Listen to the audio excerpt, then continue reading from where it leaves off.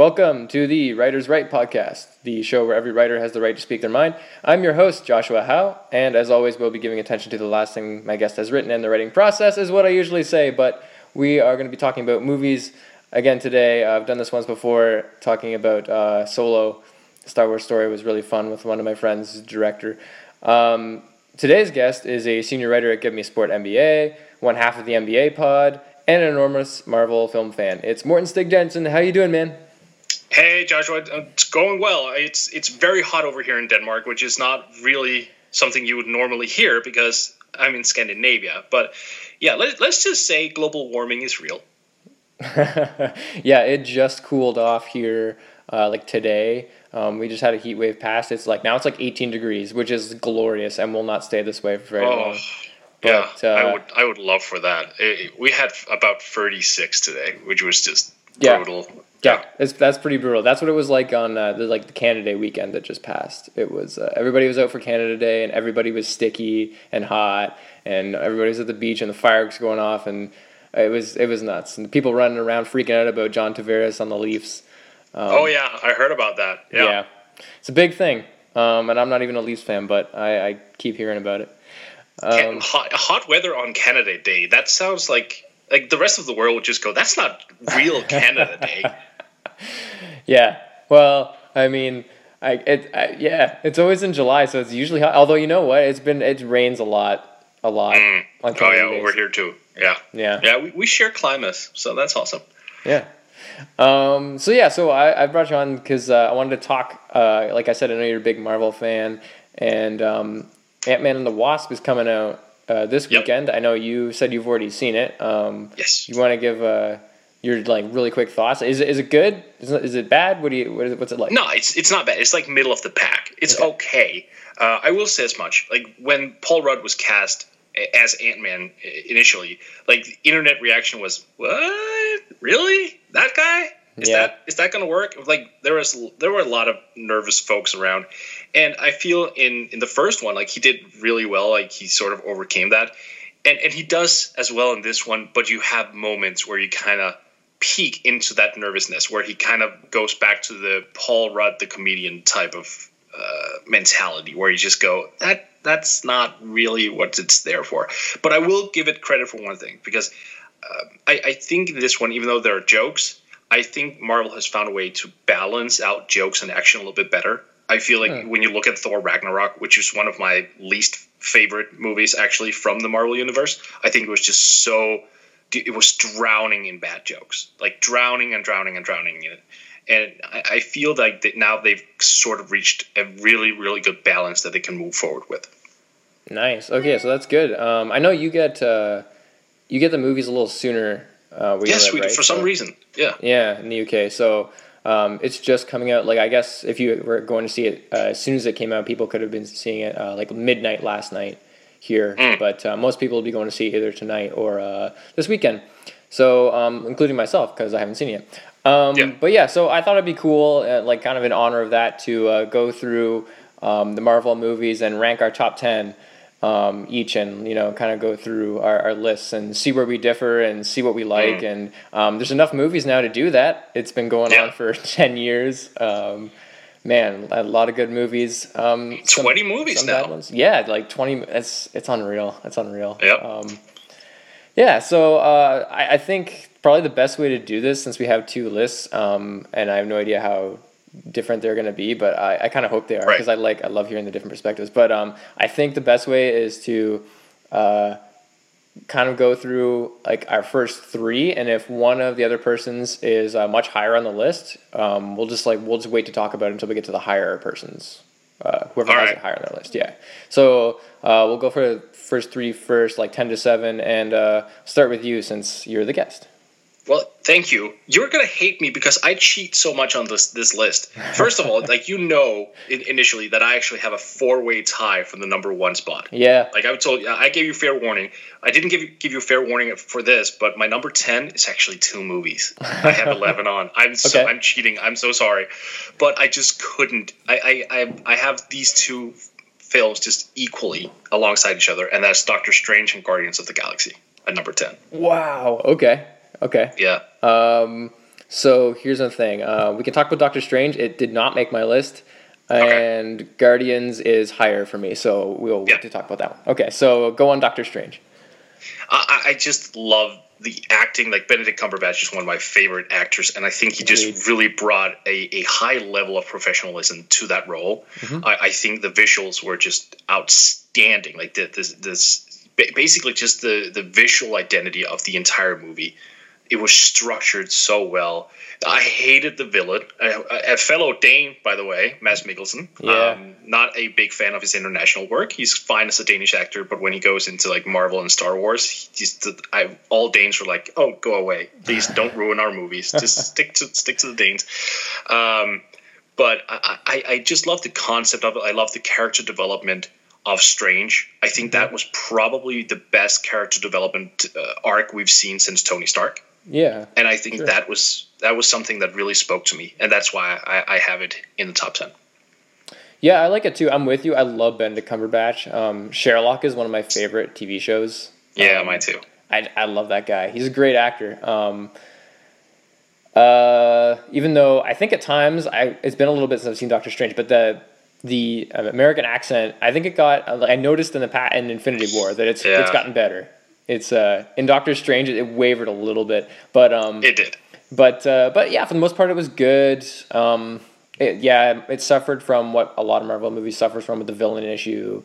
I thought Dormammu was like okay when they got there. It was an interesting way to end the movie. And yeah, the Mads Mikkelsen thing was it just kind of felt like it didn't really matter that much. He wasn't even really in the movie a lot. Right. Placeholder villain. Yeah, and when he was in it, I mean, he was. It was a lot of like menacing stares and just. Yeah, that's what he does. He didn't. Yeah, he didn't. He didn't really do too much. So I mean, and is it it's Rachel McAdams, right? That's his love interest. Yeah. Yeah.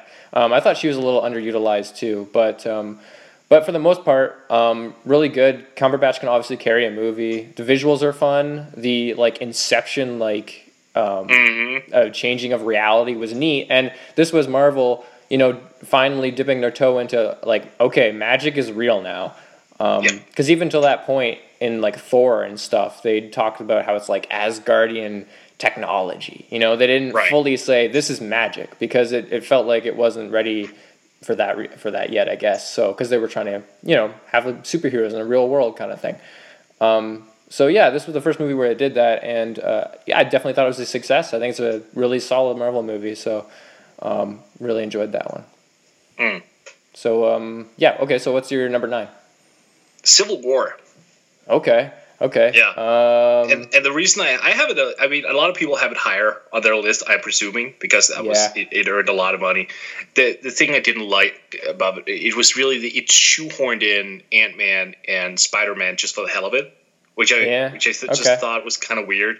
And then I have a problem with the whole narrative about it because actually I'm more so a DC fan than I am a Marvel fan. I mean, my son's name is Bruce for a reason. Okay. Legitimately, like that's my Batman. Yeah. But that was the same year as Batman v Superman came out, and people were complaining about Wonder Woman felt like pushed into that whole thing. Like there was a lot of critique about her placement in the movie, and then Civil War came out, and then you just kind of shoehorn Spidey in there for like no reason whatsoever other to just introduce the character. And the same thing really with Ant-Man. Like, why was he needed, right? Just for that airport scene, which I found a little bit annoying. But if you remove those aspects, it's just, you can't go wrong with an ensemble film. And you'll notice a theme throughout my entire list here. But you have Iron Man. And whenever Robert Downey Jr. is in a flick, I just can't ignore it. The only film I don't have in the top 10 is Iron Man 3, like where he's in. Otherwise, like he's there. That just lifts the whole thing for me. When he and when Stark and Steve Rogers go at it and just are in that same movie where the conflict rises, I think that just created so many layers of continuity for the Marvel Cinematic Universe, which I really liked, because so many times we'd seen these films where they were dancing around like, They were kind of jostling at each other a little bit, but this one they just go all out. It was something that was anticipated and we kind of waited for, and it didn't really disappoint. I liked it. I really did. Awesome. Yeah. Well, for me, I have Civil War higher for sure. So I'll wait to dive into that too deeply. So okay. So then you're number 8. Iron Man 2. Iron Man 2. Okay. So that did not make my list. So let's talk about Iron Man 2 because I am not a fan at all of Iron Man 2. Okay. Yeah. So this should be interesting. I want to hear your take first. Okay. Go for it. Okay. So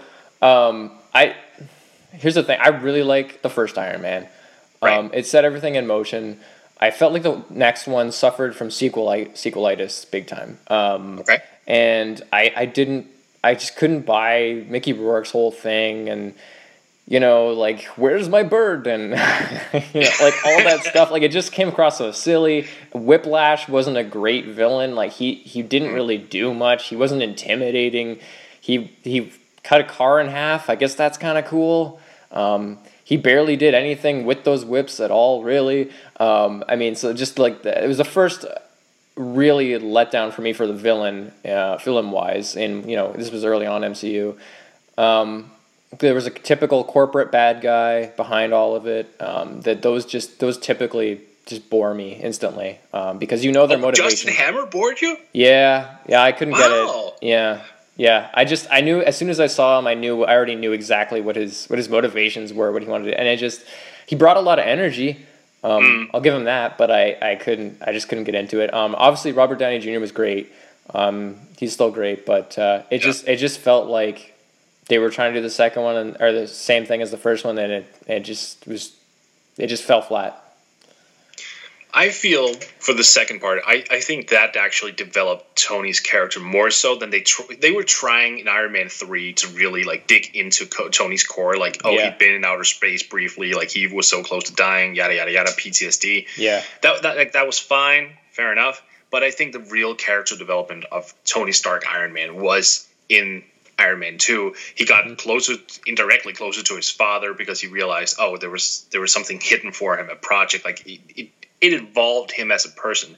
At the same time, you had Don Cheadle coming in to play War Machine. I thought he did so much better than Terrence Howard in the first one. Yeah, I thought that was a huge upgrade. And then I just love Sam Rockwell. I get that there were no motivations behind it. Like there was there wasn't any sinisterness or whatever. But the energy he provided as Justin Hammer and the sheer amount of buy-in it took from Sam Rockwell, like he dove into that role, and he was not afraid to make a complete ass of himself if that was if that was required. Like he just went all in and gave it everything he got. Yep. And I immensely enjoy films when I see an actor go all out and so openly enjoying the role that he has. So I felt that just heightened the experiment for me. Experience, not experiment. Yeah. I really like Sam Rockwell too. Oscar winner Sam Rockwell now. He's a great actor. It wasn't Wars was amazing. Yeah. It definitely wasn't his fault. I don't think a lot of it was the casting choices. I just think it was the story. It was so predictable, and the action was so there was nothing I hadn't seen from the first one, and don't you feel that most Marvel films are very predictable in terms of like their because they all have it. They follow a set structure that's all the same, but it's about how I think how tightly they are able to do it. The acting typically is great in most of them. But I think that's why I think some of the newer films, the way they've been able to keep it fresh is by finally, allowing directors to add their voice into these movies and not just have, and they follow the formula still, but there's much more. Like a Thor Ragnarok now, like even though you said like you didn't enjoy it, like that's a very Taika Waititi film. Yes. Whereas like early on, with Iron Man, Edgar it was Iron Man, right? Or was it Ant-Man? But one of them, I'm forgetting now. I think it was Ant-Man, I think, with Edgar Wright was supposed to do it. And it was Jon Favreau was supposed to do Iron Man. The second Iron Man, or he did the second Iron Man, but that was a studio he did the first and the second. Right. So he was supposed to do the third one, and then he just kind of bowed out after because of how much the studio was pushing on him to do the second one and make it, the way they wanted to make it. So early on, the point is that Marvel was very hesitant to allow directors to do just kind of what they wanted because they had this formula and it was supposed to be like a winning formula, and of course it was, but they wanted to stick very tightly to it and produce movies that way. And it was not until recently that they've allowed sort of directors to, because they're safe now in a sense, to sort of just do their own thing. Yeah.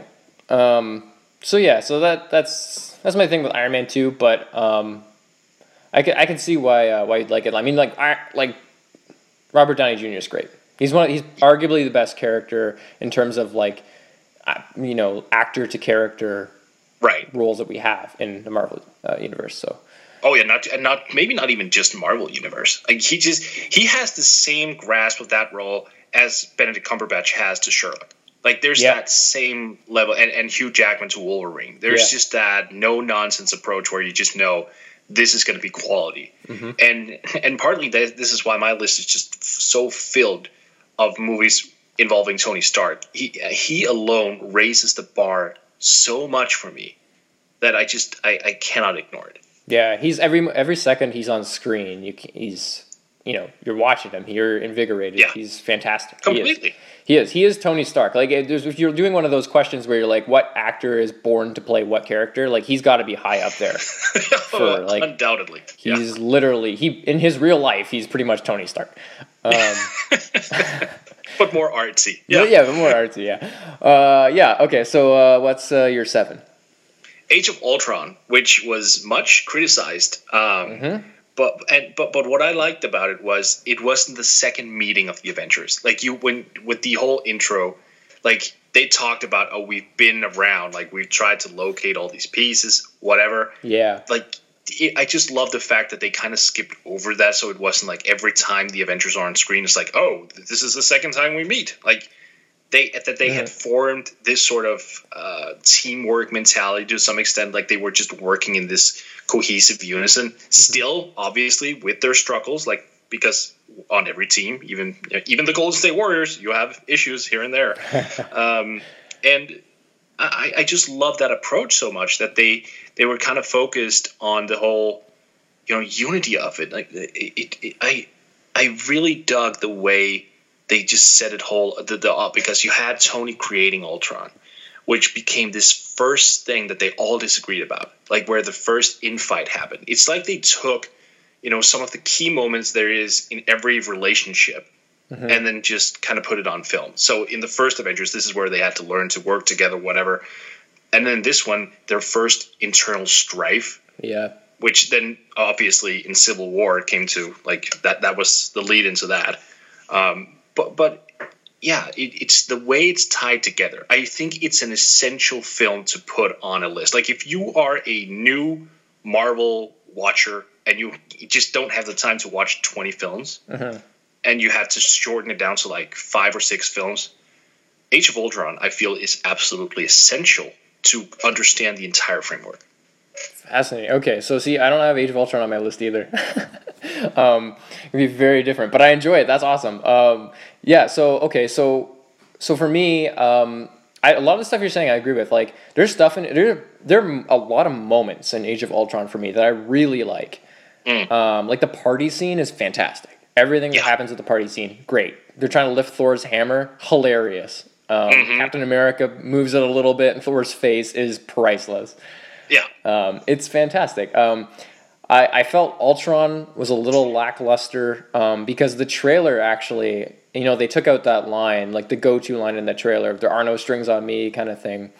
And when I saw the trailer, I thought, oh, this guy's awesome. He's going to be badass. He's going to be great. And then when I watched the movie, I just found the direction he was taken with, being very quippy, being, he's an Iron Man product, so it makes sense. But he felt like a second Iron Man, but, the bad version. And I felt like I'd kind of seen that already. Right. And so he just sort of, and again, just a villain that, in an Avengers movie, in which the first Avengers movie, Loki was great. I'm a big fan of Loki. And I just thought that he didn't up the ante, which is what, if you're going to keep making these movies, especially with superhero type movies, that's something he's supposed to do. So again, in that way, I felt like again there's more sequelitis, but it definitely has moments. But as a whole, when I rewatch it, I feel like it almost gets weaker with every rewatch. The score also is a little more muted in that one. They brought it back more for Infinity War, but the first one it's all over the place, and then they muted it a bit more in the second one. So I think that was intentional. Actually, to try to enhance, this. Yeah. This isn't like their first hurrah. Like this is now they're more established. It doesn't have you don't really need the hoo-ha behind it all. Like they just come into it. I will say this in terms of upping the ante. I think what Ultron did in terms of just destroying Sokovia by lifting it off the face of the earth was in terms of obviously it led to the Sokovia Accords and all that. Like it had a lot of lead-ins to future films or tie-ins. But I love the fact that he actually put a mirror up against humanity. Like here he was moving into the internet, and the first comment he made was, "No, this is all wrong. Why? Like the lack of understanding of why humans act the way that they do. I love that. Obviously it wasn't as hardcore social commentary as you would get in other films, but I love the fact that Marvel did go a little bit political on it. I kind of appreciated that because like. He was raising a good point. We are human beings who are doing terrible things to each other all around the world. And he just, as a machine, is looking at that and just going, does not compute. Like, he does not make sense of it. And his entire solution is, well, we have to rid ourselves from all this evil because he views himself as some sort of savior. And I always think villains who comes from a point of view, instead of just being evil for the sake of being evil, has a little bit more importance to their character. Like they have a certain amount of weight that goes a long way. I agree. I definitely agree with that. Those are my favorite type of villains too. They should be everybody's favorite type of villains. Yeah, I think they are. Yeah, because I mean, a villain without a true motivation, without a real reason, without a good reason, because villains don't think they're the villains. That's how you make a good one.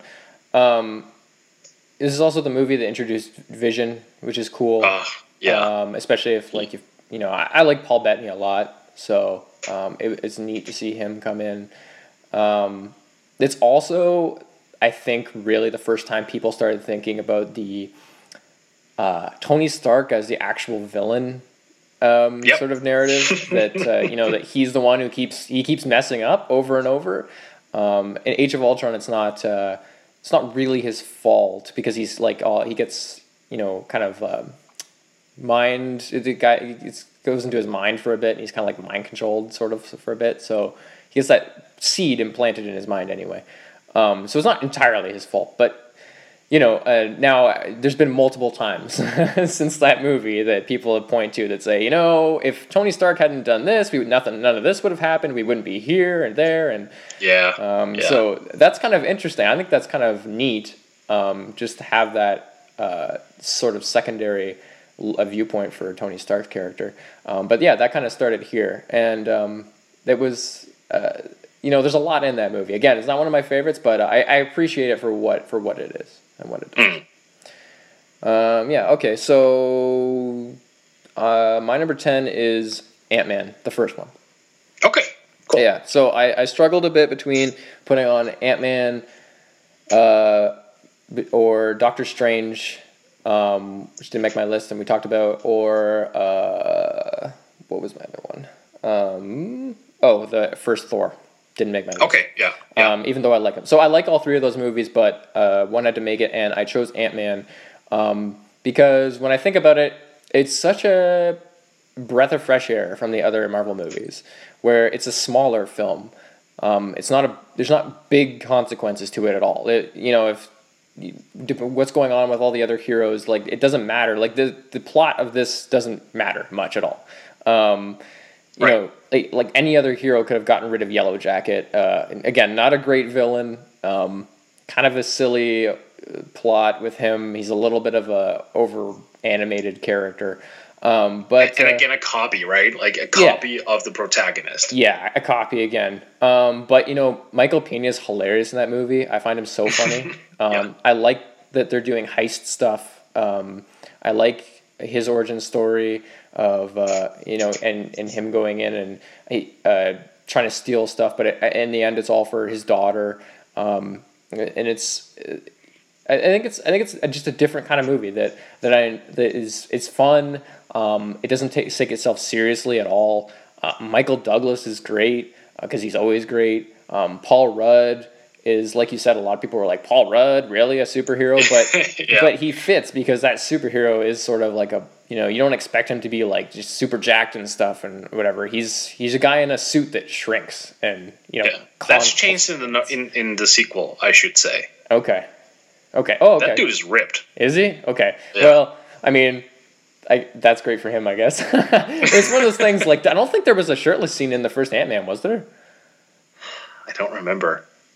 Admittedly, it's not the first thing that comes to mind when I think back at movies, but yeah, I know there is in this one because I saw it on Wednesday. So okay, so there isn't that one. See, I don't think there was in the first one, but either way, it's not like he's not in shape or whatever. But yeah, and then there's stuff like they did cool things with it in terms of like how much can you do with somebody who shrinks and eventually grows and stuff. The train scene. Where they're fighting Thomas the train? Yeah, they're fighting on that little train set. That's hilarious. All that stuff it's just fun. It's enjoyable. It's one of those movies you go and you see and you go, that was fun, and you walk out and it doesn't have a huge impact on the rest of the Marvel universe.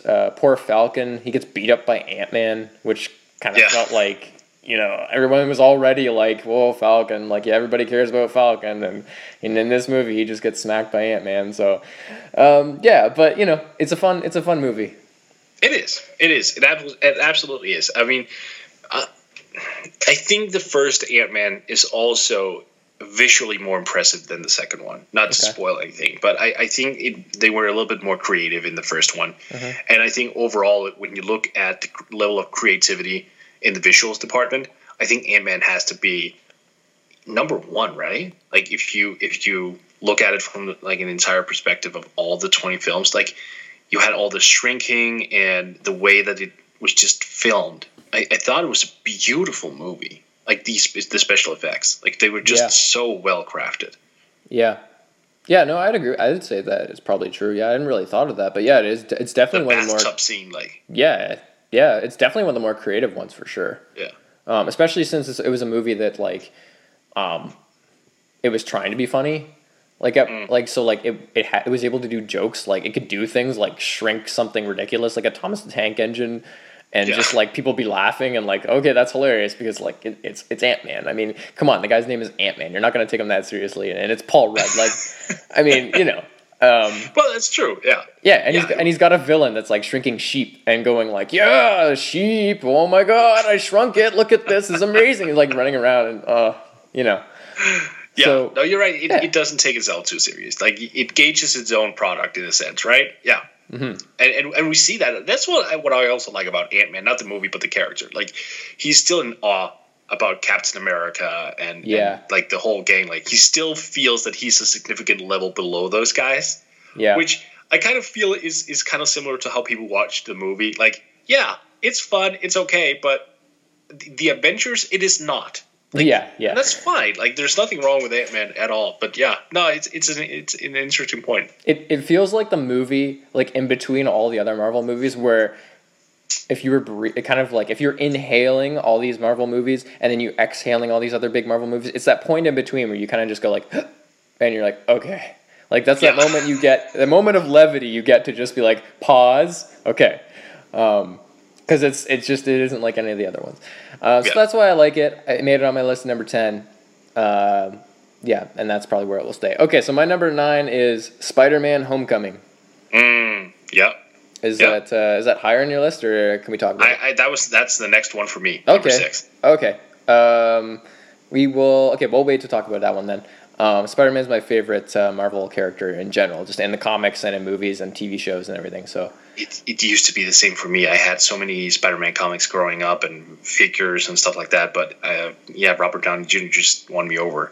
So now he's my second favorite. But it's a close one. I'll give you that. Like there's Iron Man, Spider-Man, and then there's a major drop off in terms of Marvel characters. So those two are definitely in terms of like all superhero movies, I love the original Spider-Man 2. I have Spider-Man 2 still really high. I love that movie. Okay, so my number 8 is the original Iron Man. Oh yeah, that's one of my top 4. Okay, so we'll wait to see that one, and then my number 7 is Avengers: Infinity War. Yeah, that's also one of my top 4. Okay, sweet. Okay, so we will move to your number 6, which was Spider-Man, right? That was Spider-Man. Okay, yep. So we're right to Spider-Man. All right, sweet. Yeah, I mean, look, what can you say? The Peter Parker, not any sort of rich boy like struggles like everyone else. You can identify with him, the young dorky kid, just realizing he has these, or not even realizing. This is part of what I also love. Like they didn't forget; they just skipped the entire origin story because Lord knows we've seen it. Like away with that, and they just went right into the action. Like he was swinging about and doing his thing. Mm-hmm. I love that we just arrived to this thing where he was like, what am I? Am I supposed to be an Avenger? Am I supposed to be this everyday hero? Like, and he just followed his own instincts. Mm-hmm. And that conflict with him and Tony, like Tony wanted him to be this on the ground thing, and Peter wanted to be more than that. I thought that dynamic was really interesting because it played to his ambition level, which I think was really true to the comics. Because when you look at the comics, especially from like the 90s, you saw a very motivated Peter Parker who was like, he didn't really lack confidence. You know, when he was Peter Parker outside of the Spider-Man costume, yeah, sure, he was an awkward dork and sometimes acted like he was an awkward dork. But as soon as he put the suit on, there was a level of brassness and an ego, but not a negative ego, if you catch my drift, like a very positive ego, and a lot of self-confidence that just came out. And I think that showed in Homecoming as well, even though he's like supposed to be 16 and insecure. But as soon as he put on the mask, like, nope, I got this. I love that ability to put that in film because that's one of the things I feel we missed out on Sam Raimi's Spider-Man version with Tobey Maguire. I always felt that when he put on the Spider-Man mask, Tobey, that is, that it was sort of like he was nervous, he was skeptical, he was like a little bit abrasive. But here with Tom Holland, he just jumps straight into it, and I love that activity. Yeah, I would agree with that. I think he's. I really liked the Tobey Maguire Spider-Man because he's the first big movie Spider-Man, and I was like younger when I saw him, so it just kind of sticks with me since I was like a kid when I first saw the original Spider-Man, which I believe is 2000 or 2001. 2002 was the first one. Oh, 2002. Okay, so I would have been in grade 2. So I was 16, so yeah. Yeah, so I was a little kid. So I remember when it came out and going to see it with my parents, and it was cool. So that's why it always kind of stuck with me with Tobey Maguire. But I really like Tom Holland. He's definitely the kid who's also a hero, which, yeah, like you're saying, we didn't really get to see this sort of Spider-Man before because even in the original Sam Raimi version, he's in high school for like the first 20 minutes-ish. Yeah. And then he's like, I'm off to college. And you're like, okay, so we're not seeing that version of Spider-Man. And this movie feels very like, directed by Watt, feels like a very, like John Hughesian type movie. Oh, interesting. Yeah, I feel like even Zendaya, who plays MJ, different kind of MJ in this movie, she's channeling. I'm blanking on her name, but you know the character from The Breakfast Club.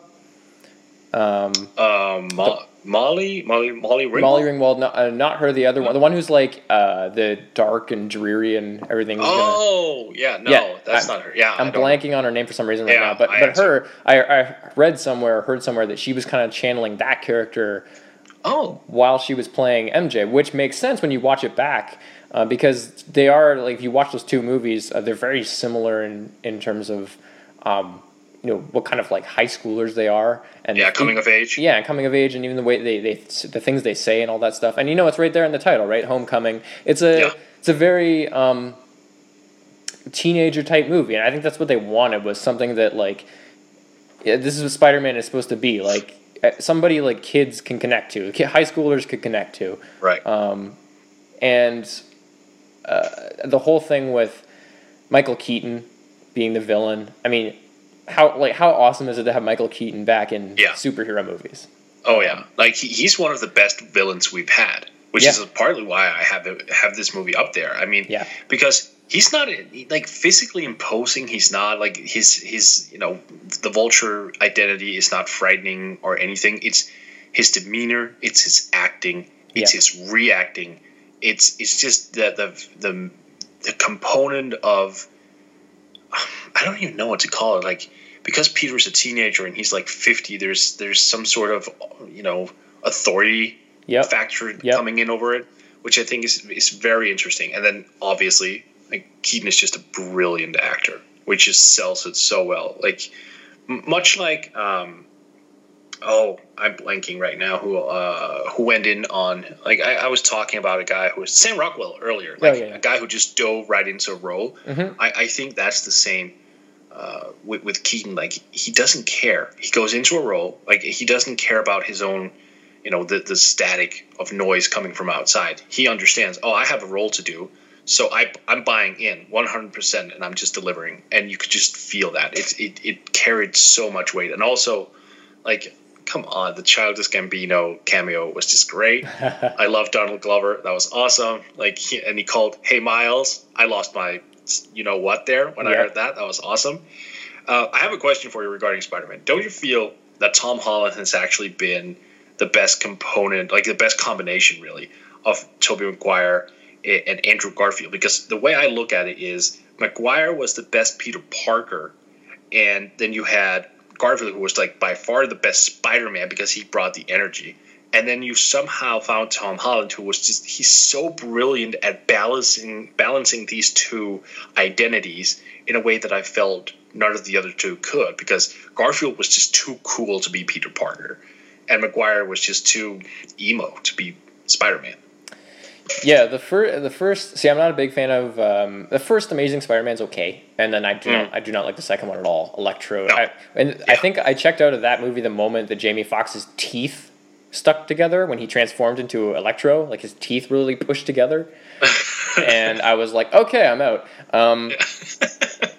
I agree. I think for the most part, I definitely thought Andrew Garfield's Spider-Man was too cool. Like, with one of the first scenes you see him, he's like skateboarding through this through school or whatever, and you're like, Peter Parker was never that guy. He has the hair with the hair gel, and he's skateboarding through school. That's not him. He's more like you're saying, like the Tobey Maguire, where he had the glasses and everybody's pushing him around. And but in terms of Spider-Man, I agree. I think the only thing that sets me in my mind, it pushes apart Garfield and Holland, is that again, we had a Spider-Man who he was getting out of high school, and so he feels like he's already a man at that point, whereas Holland's got that, because he is supposed to be in the middle of high school, he's got that whole feeling of wonderment that goes along with everything that he does. He's going, this is really cool, this is awesome.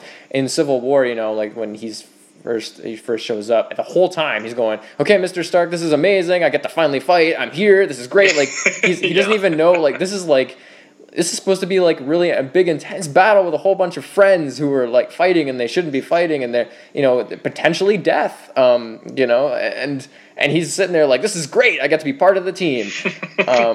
He's very much that kind of Spider-Man, and I like it because that's what he's supposed to be. So the eternal optimist.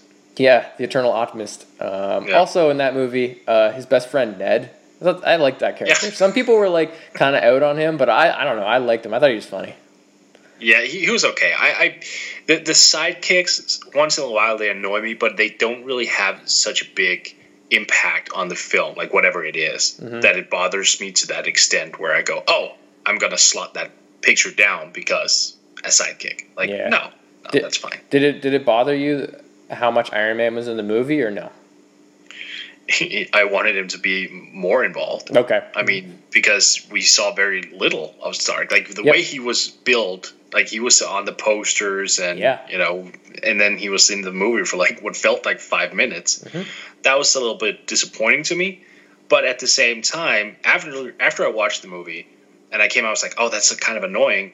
And I started thinking about like, oh, but you know what? It allowed Tom Holland to really spread his wings, and it was like Tony was still like hovering over the entire film in a way.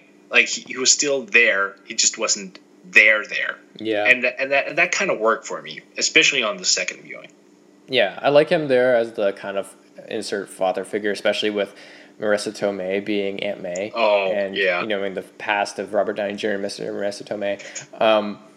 Although it is a little hilarious to watch Tony Stark say, like, don't do this because you're going to get in trouble doing this or whatever. And you're sitting there, and as a viewer, sitting there going, Tony Stark, you've caused so many problems. Like, what are you talking about?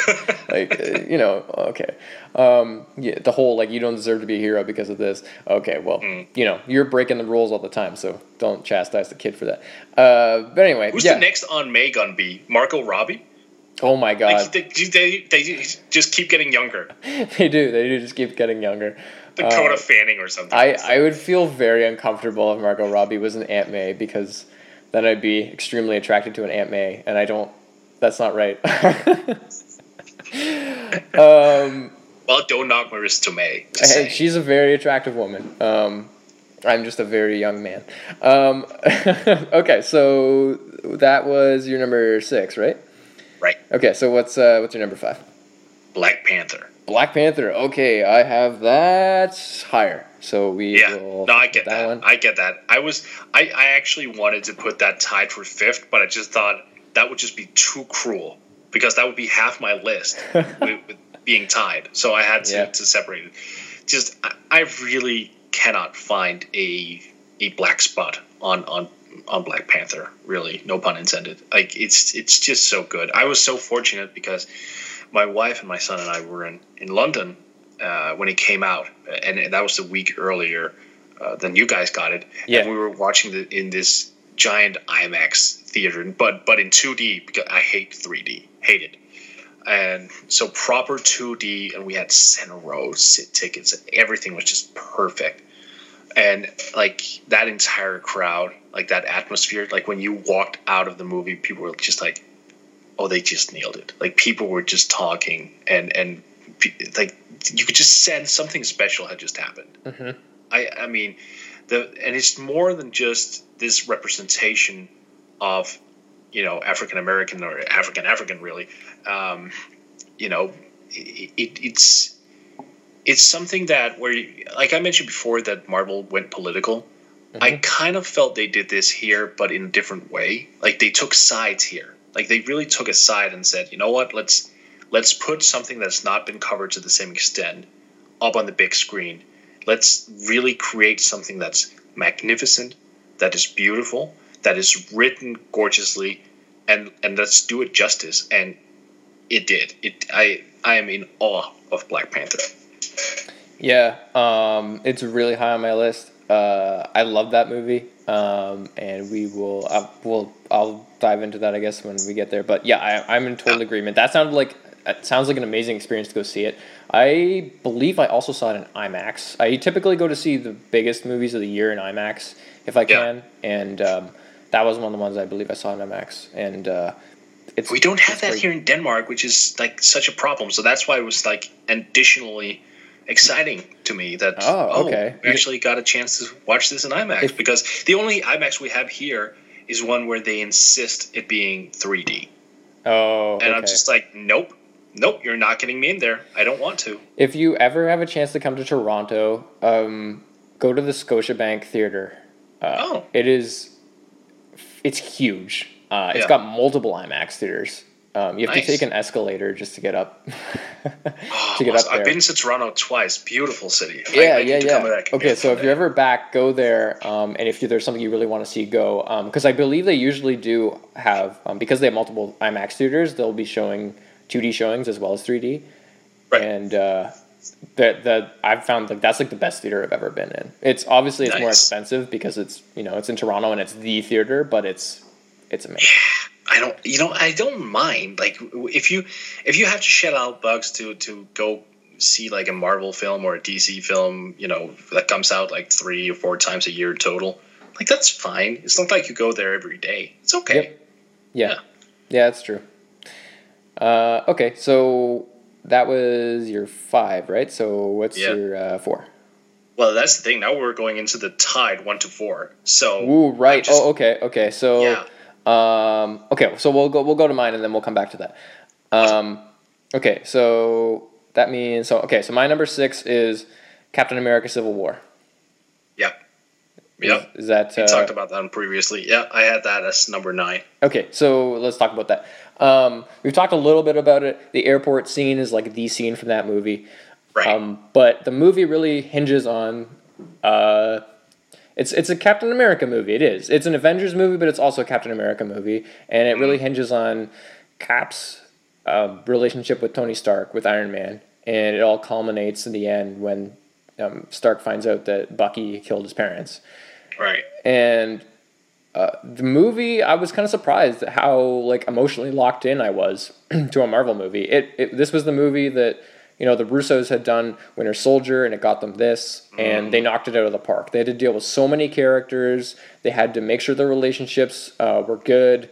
The villain is like okay. Some people really like him. Some people forget about him. He's all right.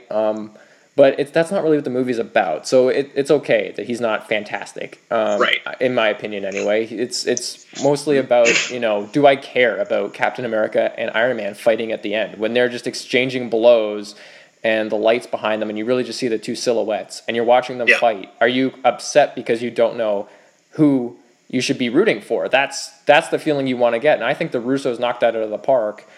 So I think it's a really good movie. I know who I rooted for. I will say that. Okay. I mean, and that's part of why I have Civil War down there because I'm so clearly on Team Iron Man in this one. Okay. I think Cap knowing that Bucky killed his parents and not telling Tony. Sure. That was such a dick move. I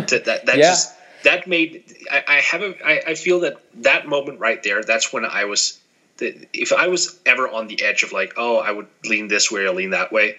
No, like that one just pulled me over completely to Team Stark. Like that was just, that from there on out, I was rooting for him. And when he lost, like when Cap got the better of him, that was just so annoying to me. Like, nope, shouldn't have happened. Nope. Yeah, I mean, at least, so the good part is at least you can understand why Cap did what he did. Obviously. He's so obsessed with Bucky. And Bucky's his best friend, and everyone else from his time is dead. He can't believe that Bucky's alive. This his relationship with Bucky, and then it will continue on ever since Winter Soldier, and continues on. That this is like he really cares about this guy a lot. He's the one connection he has from his time, and seeing him, all the things that have happened to him since then, as a character who like is the Boy Scout sort of the Marvel universe, it just gnaws at him constantly that that's his thing. He needs to fix this because this is. But it blinds him though. It does, and that's the problem I have because when it blinds him, then this righteous mentality that he takes on is just not. It's not an accurate portrayal. Like that's wrong. Like I feel he's getting too high and mighty when he's just ignoring where he is. Like he lives in the past. He's really trying to. And he's ignoring everyone who's reaching their hands out to him in the present day, and I just that it just bothers me. Like that relationship with Bucky, like I loved it in Winter Soldier, which is also on my list here in the Tide because that's amazing. Okay. But I felt like they kind of poked at that whole angle a little bit too much in Civil War. Like we get it, you have a boner on for him, we get it. Like don't again, we get it. Like we don't have to rehash it. Yeah, I honestly, it didn't. I totally understand that. It didn't bother me too much how heavily they're leaning on it. It's been a little more recently because it's Cap's whole arc. It's been his arc for a while now that he's trying to save Bucky, and Bucky's kind of in and out as the good guy, bad guy, anti-hero, whatever he is, mind controlled, not mind controlled. Right. So and he's an okay character. I'm not like. Super into Bucky. But I enjoy him as a character. So, anyway, the movie for me, it worked because I was invested by the time we got to that point. And I knew that, for the movie to work, you have to be invested by that point. You have to care one way or the other. And I did. So I thought that the movie succeeded. And All the other parts kind of just felt like, a cherry on top. The airport scene is one of the best scenes of Marvel movies, but it's not a defining feature of that movie, I don't think. I would agree. Yeah. I will say, I mean, in terms of caring, I don't think there's been a Marvel movie where I didn't care. Okay. I mean, they've succeeded in all 20 to some extent or the other. Like, obviously, some movies will make me care more. Yep. But they've all succeeded in having me go, oh, yeah, I'm invested. Mm-hmm. Yeah. And I think that's a huge compliment. It really is, because, it's one of these things where I'm not sure anyone could ever reproduce what the MCU is doing now. And even like you're saying in that point of you care about pretty much every movie that they put out, and I'm pretty much in the same boat for most of them. It's usually like the sequels that I'll find myself having sometimes harder to care about, but that's like because I've already met this character and I did care in the first one.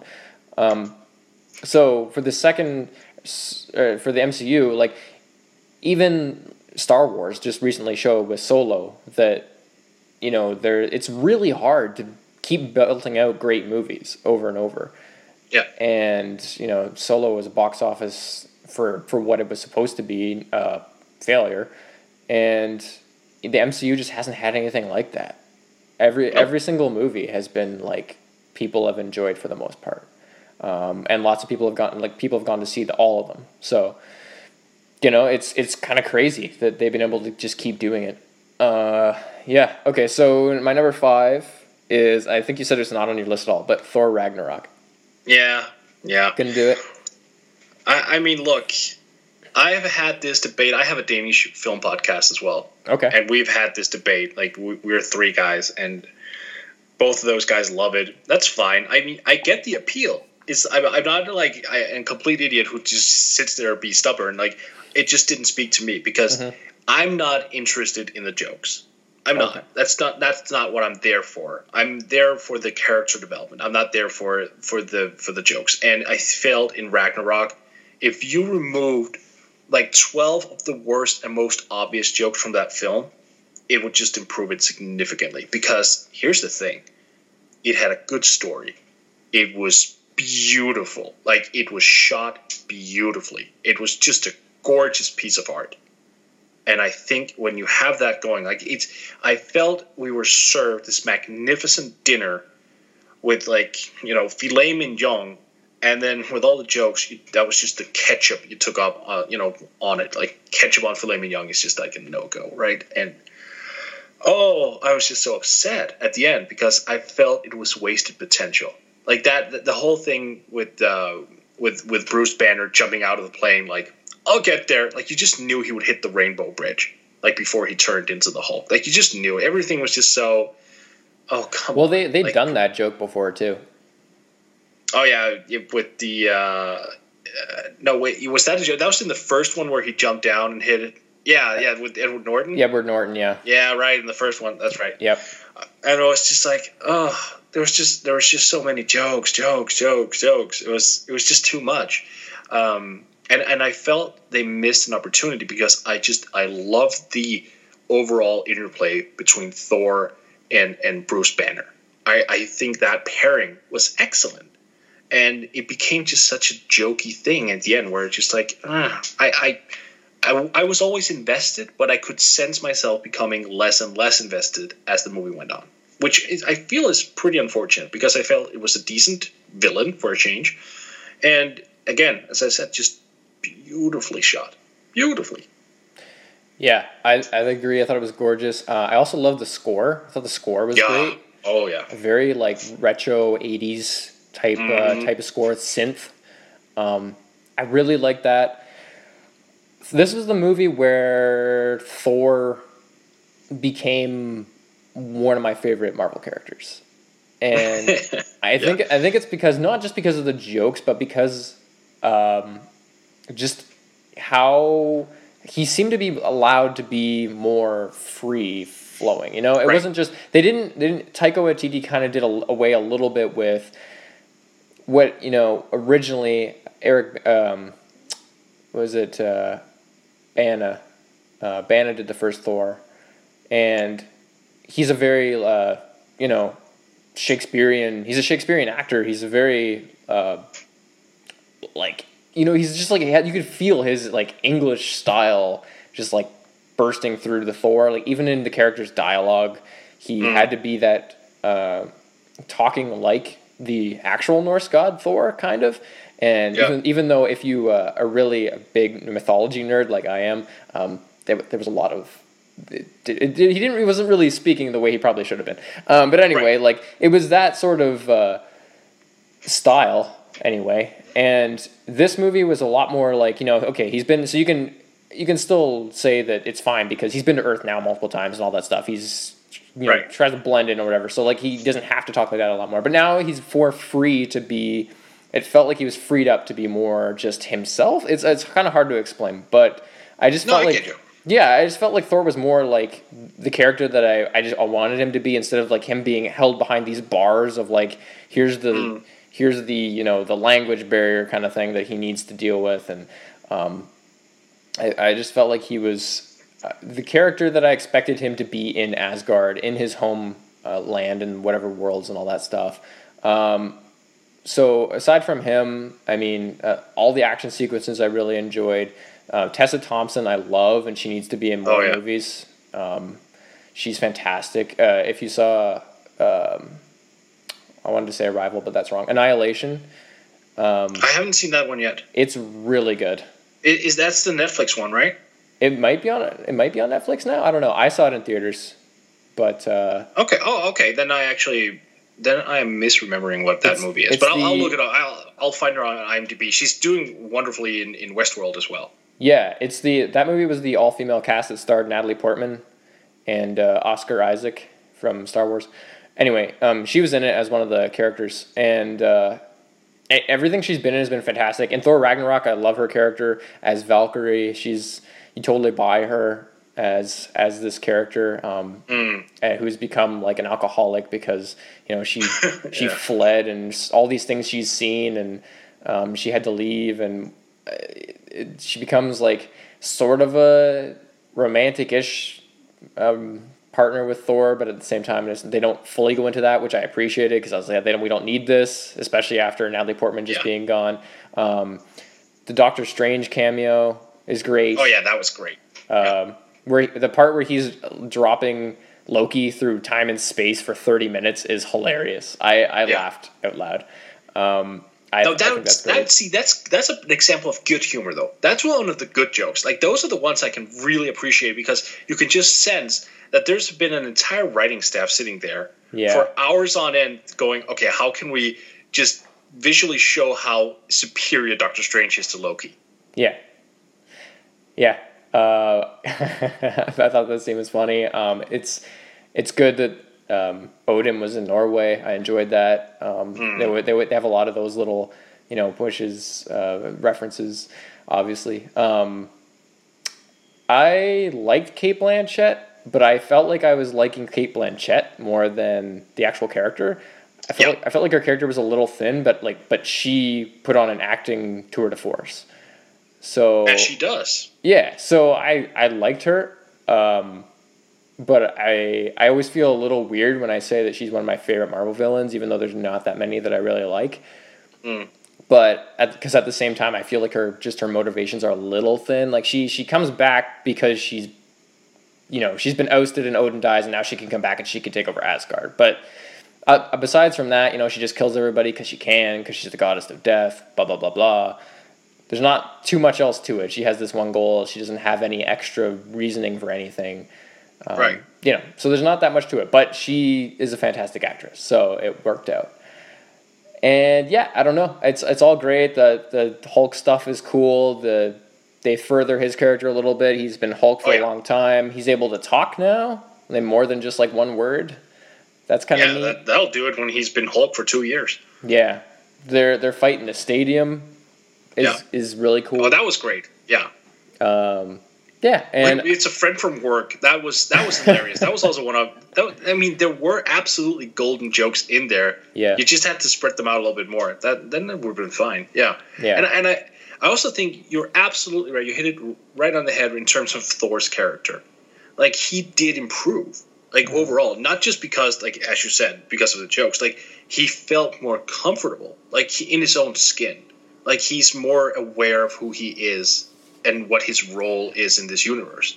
Like he has this idea. Okay, I'm this and this and that. Unlike before, where should I be king? Should I not be king? And all that is just gone. And now it's just, hey, I'm Thor. What's up? Yeah, I feel that was really just a big step for him, and we saw that again in Infinity War. Like he's that character moving onwards. Yeah, he's that character now for sure. And I'm glad he is. I also think it worked a lot better for a lot of people just because he felt more accessible. Yeah. That way, which I'm not one of these people that I think you have to have characters be accessible for everybody. But I think by this point it was a good decision to make and one that makes sense and that works. Totally agree. Yeah, and then again, as a mythology nerd and having read countless things about Ragnarok, there was a lot of funny, like little cool references to the mythology, and I liked what they did with Surtur and how that Cate Blanchett's character couldn't she can't stop the destruction of Asgard even though she wants to rule it and all that kind of stuff. I thought it was cool. And then, Thor he starts on one of the other 9 worlds and flies away from the dragon at the beginning and all that stuff. So, yeah, it's cool. I like it. It's a good movie, in my opinion. I like the fight on the Rainbow Bridge on the Bifrost. Yeah, it's fun. I got to see Hulk. I wanted to see more, honestly, but watching Hulk fight Fenrir, the giant Fenrir wolf, was pretty neat. You only see it for like a little bit, and Hulk wins. I had wanted to see Jormungandr, the giant. I've definitely said that wrong because I don't have any kind of UK accent. But the giant world serpent that kills Thor in the mythology of Ragnarok. I was kind of hoping that would pop up and Hulk would fight that thing to save Thor that way. That would have been a really neat choice, but that didn't happen. But anyway, yeah, overall, I really enjoyed it. I thought it was neat. I even like Korg, Taika Waititi's character. All those funny. That's where we differ. Yeah. I could see that. I could see how he would be just annoying to some people. It was one of those specific choices that he just went all in on, and Yeah. Yep. Anyway, so that was my number 5, and we're down to 4. So my 4 is the original Avengers. Yeah, that's one of mine as well, obviously. Okay, so let's talk about it. So, the original Avengers, 2012, right? Yeah, 2012. This was an event. To say the least. Yeah, to say the least. Everyone was like, oh my god, they've actually done it. They've got to this point where they put out multiple movies, enough people have gone to see them, people enjoy them, and they're putting all these characters, same actors, same everything. They're putting them in the same movie, and they're going to fight Loki, who's like a god, and it's going to be awesome. And it didn't disappoint. I mean, even though people point out that, that entire I can't even pronounce that name, the army, the Chitauri. Oh, yeah. Chitauri, it sounds right. Coming out of somewhat nowhere was just like, kind of random. I didn't mind. It didn't matter to me. Like, it's fine. Like, what we came to watch was those guys fighting alongside one another, and they did. Yep. And they overcame obstacles, which is the entire point of superhero movies to begin with. Tony finally doing like the sacrifice play, which you had the whole sneaking up to that one like previously. You're not the one to make the sacrifice play. Like, yeah, and then he does it in the end, and like. It's just I feel that was just the beginning of everything. Is it like we had Iron Man 1, which was the literal beginning, but Avengers 2012, just that was the one event that started everything. That was like the Big Bang for the Marvel Universe, and I loved it. Loved it. Yeah, what's the first thing you think of when you think of that movie? Because for me, it's the hero shot when they're all in the circle. Yep. And it's the that's one of those shawarma scene. The shawarma scene, yeah. Yeah, we haven't talked much about the post-credit scenes, but that's another thing that all the Marvel movies are famous for, all their post-credit scenes. Yeah, they just tie so well together, all of them. But yeah, no, I mean, and because, honestly, the shawarma scene, I think that was just a joke, but they're all there. Like, it's pretty iconic because they've just saved New York, or saved the world, really. Yep. And they're sitting there, and people are behind them, not really acknowledging their presence, just cleaning up. And none of them say a word. Like, they're just so dead tired. And I really love that inclusion. And I remember it was included like 2 days before the world premiere.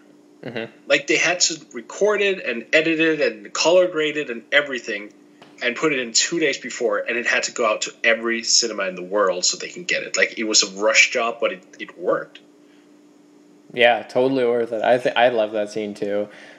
Pretty much everything about this movie I really enjoyed. It's just every time I think about it, I also just think about the theater experience of going to see it and just how excited everybody was and how it was sold out constantly. And the new Hulk, we got to see Mark Ruffalo as Hulk for the first time.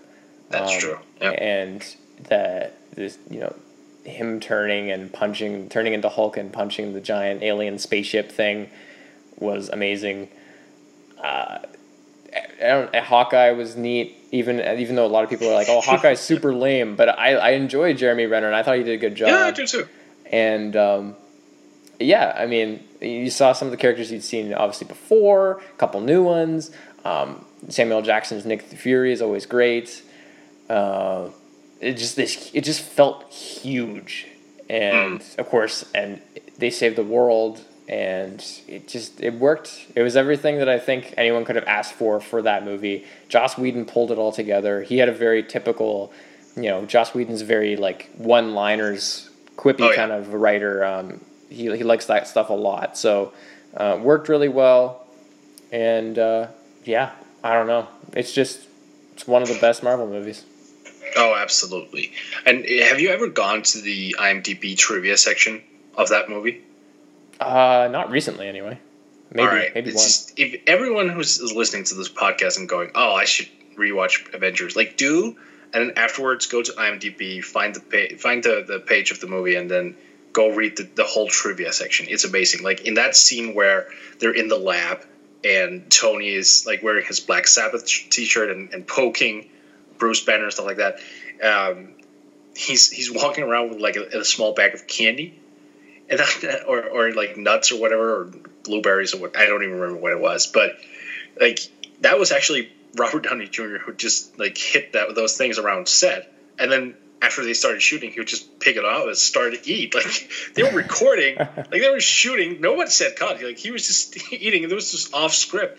But it gives him so much depth to that character. Like I'm here, we're talking about something insane, but oh, look at that food.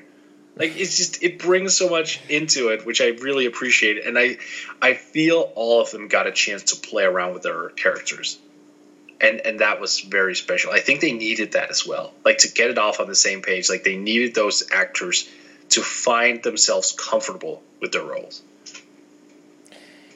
Yeah, definitely. All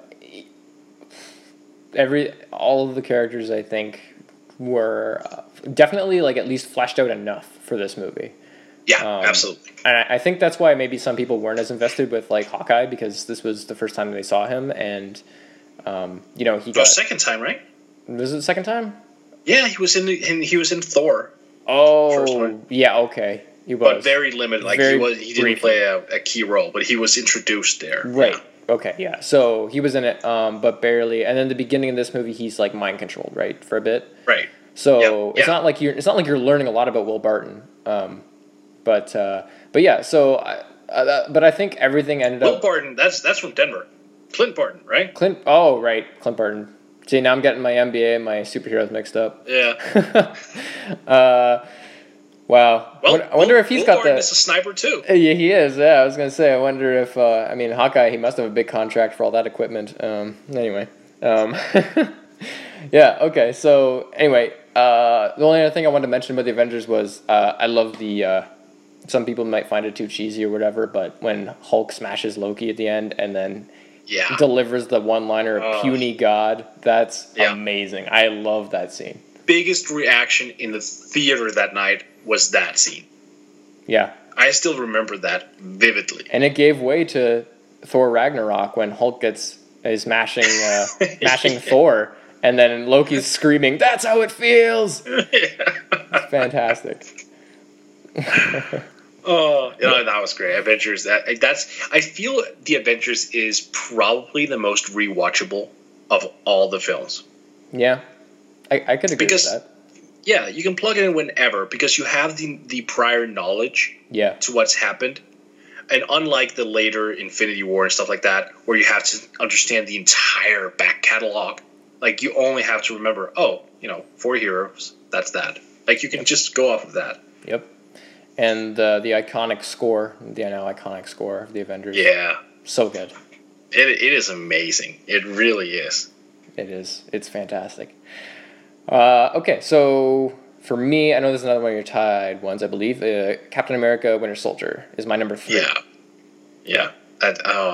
That's the first spy thriller / superhero film. Yep. For Marvel, which was just like I didn't believe until I saw that you could combine those two and become successful, and it just blew me away how they did it.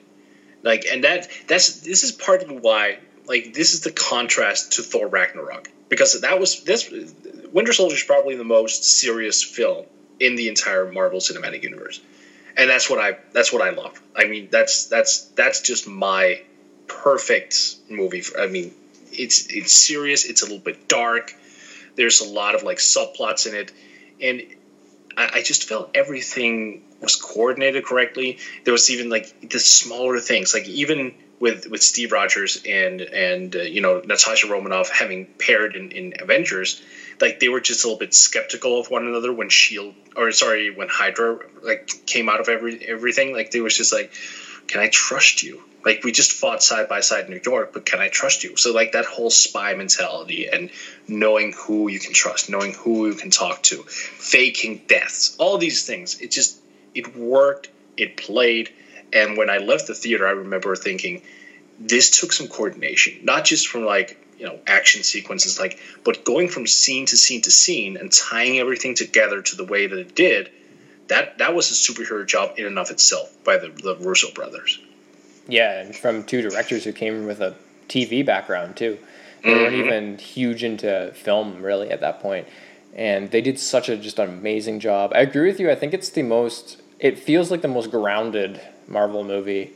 Yeah. And it feels like that from the opening sequence, where I'm not a huge fan of the first Captain America movie, the first Avenger. I think it's fine. I think it's a little dull. But this one, pretty much the opening scene when he's knocking people out with his shield, and the choreography of the fight scenes are completely on the ship, so great. And it just, everything felt so much more. It wasn't just like he's like Avengers where he would punch a alien and the alien would go flying. Like, right. All the action was much more realistic, much more grounded. You saw the choreography, therefore, there was a lot more of it. It was all great. This is the movie where we got Bucky, Winter Soldier, obviously, for the first time. Mm-hmm. And so that relationship just blossomed, and you kind of... obviously, he was in the first Avenger, but, like, barely. But you know who he is, and you know what happened to him. So seeing him again was really cool. And he was an interesting villain because of that. He's not obviously actually a villain, but he plays the villain role for most of that movie. And because of their relationship, it was that much better. And yeah, I just think it's one of the best ones. It's neat that Marvel is allowing these different types of movies that are different genres within the superhero genre, different subgenres of a superhero genre. And I really enjoyed this one. I hope they kind of make another sort of movie like this at some point. But Captain America was definitely the character who you could have done that with, because he just makes sense in that sort of genre. I'm not sure a lot of other characters would have been able to do it. No, I think that he was the one, and to pair him with Robert Redford as well. What a stroke of genius! Like, you really, I mean, the quality of the acting and the historic value of the actors attached to the entire project was just brilliant. Yeah, It's great. It's definitely one of the best ones. Man, if anyone hasn't seen that one, that would be one of the ones I know you need to know some things prior to that, but if you just want to watch a really good superhero movie, I could just say just watch this, and you would watch it and then say it's one of those movies where if you hadn't seen any of the others, I think people could watch Captain America: Winter Soldier, watch it and say, okay, I need to see the other ones now. Yeah, to understand what's going on, because that was awesome. It's the perfect teaser. Yeah. Yeah, it was one of the Marvel movies I walked out, and most of them I walked out thinking I enjoyed it, that was fun, that was cool. It's one of the very few, along with like Avengers, where I walked out saying that was amazing. Yeah. So that was really cool. Okay, so my number 2, also I believe one of your tied ones, and we mentioned this earlier, was Black Panther. Yeah, that was number 5 for me. Oh, was it number 5? Okay, so it was higher for me. Yeah. Okay, so not quite as high for you, and really high for me. So, okay, so the reason it's so high for me is I think Killmonger, for me, might be the best villain in the Marvel whole MCU, whole thing. I can get behind that. Yeah, I like Thanos a lot, but Thanos hinges on a lot of other stuff. And just, 10 years of movies kind of in the making. He hinges on a lot of other things. His whole thing is like a universal sort of struggle, and he has these motivations, he's great, whatever, but Killmonger is his motivations and desires and all this stuff, they're incredibly human. Thanos isn't human, it's not the same. He's doing something that he just is for the better of the universe, whatever, whereas Killmonger's like, I represent these specific people.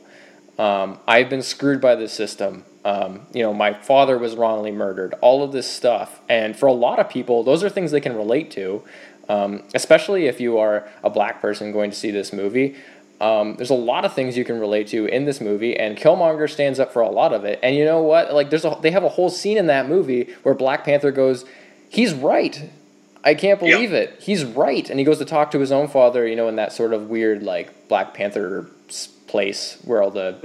I'm not even sure what you call that. I know that it's got to be a name from the comics. I don't know what it is. I've never read Black Panther. But whatever that place is with the awesome stars and the purple, like, sunset kind of thing. Yeah. There's just panthers walking around. And he's yelling at his father about this, saying, like, you did him wrong. He's not entirely a monster because... I understand what he's saying, and there are certain things he's talking about that he's right, because at the beginning of this movie, Black Panther he can't fathom the idea of sharing all the Wakanda's technology with the world. And by the end of the movie, going through all the stuff with Killmonger, he decides, you know what? No, I need to do this, but we're going to do it right. We're not going to just do it the way he wants to do it, and arm everyone or certain people and just cause new war and all that kind of stuff. And I think that whole arc made for a fantastic film. I really enjoyed it. I thought the commentary wasn't too heavy-handed. I thought it was adeptly done. I think Ryan Coogler is one of the best young directors that we have. He's only done 3 movies, and I've loved all 3 of them. This movie, Fruitvale Station, and Creed. And Creed was great. Yeah. He's fantastic. So I really enjoyed this. I liked Michael B. Jordan, and Chadwick Boseman, I think, is a great Black Panther. Shuri was a fun character, new character. Oh, I loved her. She's great. Loved her. Yeah, she's great. So yeah, it's my second favorite Marvel movie, and I think it's maybe the best at doing what it's trying to do. I get that. I can get behind that thinking. The only thing I didn't like about it, really, like if I have to get really nitpicky, sure. The rhinos in armor. Oh, okay. I didn't even think of that. They were, yeah. That was just like, what are you doing right now? Yeah. But outside of that, I mean, look, you had to have some action. I get it. I get that you had to have several conflicts at the same time. Makes sense. So you could have the whole, Black Panther, Killmonger fight. And also the demise of Killmonger was done very tastefully. Yes, it was. Yeah. Even his final line about, I can't remember exactly what it was, but basically that he's not going to rot behind bars. Like rather die. Yeah, he'd rather die, which, that's a very poignant line to make in this kind of movie. And it was the great sort of send-off for him and his whole character. It was consistent the whole way through, and it was great. And the whole thing, you know, I love how he affects T'Challa's character. I really think the play between those two characters works, and it just was one of the best in the whole Marvel cinematic universe, and just made him one of the best villains. And for me, that matters a lot because I think heroes are often only as great as their villains, and so it was really cool to see him done so well. You know, there's some other things that are like in the movie that could have been better. I guess like the second time, like this movie takes place pretty much right after Civil War, right? I believe. Yeah. Yeah. So he's coming back. He's not king yet. He has to fight M'Baku, I believe, and he fights him, becomes king, and then. Not long after that, he immediately has to go fight again. And I mean, at that point, you know he's going to lose. Yeah. So it's like, are we really going to go through this whole thing? Okay, here we go. Yeah. Yeah. But it's okay, like, because for some reason, like, even though you knew it, like, you were still looking forward to that fight because it had so much drama intensity behind it. Mm-hmm. Yeah. But yeah, like, that was predictable. Yeah. Yeah. And it was like, do we really need two, like waterfall fights in the same movie? Yeah. But yeah, I mean, it was fine. It's a nitpicky thing, but other than that, really enjoyed it. Thought it was fantastic. So yeah, that's my number 2. And then, okay, so I'm pretty sure my number 1's not on your list from something you said earlier. So what's the one remaining on your list? Iron Man 1. Oh, Iron Man 1. Okay, so for me, right, that was number 8 for me. Okay, so you go on Iron Man 1. Look, it started everything. Tony just, see, I said Tony when I meant Robert Downey Jr. It's the same person. It doesn't even matter anymore. Yep. The way that he just carried that whole thing and he rejuvenated, I mean, I want to say he rejuvenated the entire superhero landscape for Marvel because they had been struggling for a long time. You know, the Spider-Man movies had really flopped in the third one. You know, you had the 2002 Hulk film with Eric Bana, which was just not good. Like, they couldn't really figure out how to do things. And then, boom, here came the perfect character, or the perfect actor for the perfect character at the perfect time. And the way he launched himself into this adventure, it just had everything. It had the emotional suspense of, oh, will he survive this kidnapping? And, oh, we really get the Tony Stark character of the ego and the bravada and all these things. And then he just transformed on screen. Like, I don't know how long the movie was, like 2 hours, 2 hours and 15 or something. Like it wasn't like an ungodly amount of minutes, right? I don't feel it wasn't like insane. Yeah. And then, but it packed everything in so tight to the point where I felt that there's not one single wasted scene, which I really thought was impressive. And the Marvel Universe has sort of continued with that trend. And I think they look back at Iron Man and just looked at that model and went, okay, so this became a huge success. What happened? Like, how did we close every scene? What did we do to advance the plot? What did we do to this and this and that? Like, it just laid the entire groundwork for how they were going to build this universe up. And the fact that they had the balls to, at the end of the movie, in the post-credit, mention the Avengers Initiative. In the first damn movie, that was just so impressive to me. Like, okay, I'm in. Like, yep, I was just sold. I was sold immediately. Yeah, at that point, it was one of those things where you're kind of like, okay, that's nice. We've seen a lot of movies that have, that have tried to set things up that didn't go anywhere. Dark Universe. Anyway. Yeah. So, it was one of those things where like, okay, and then, but they were serious. It's cool to look back now and be like, okay, yeah, they were all in. They weren't necessarily sure what was going to happen along the way, but they were dead set on doing this, and it's so cool to see that now, looking back. But yeah, I think it's such a great one to start with, especially because Iron Man wasn't like a really well-known character at that point, and just Robert Downey Jr., of course, being so perfect for it, And Jeff Bridges, man. He was so good. He was so good.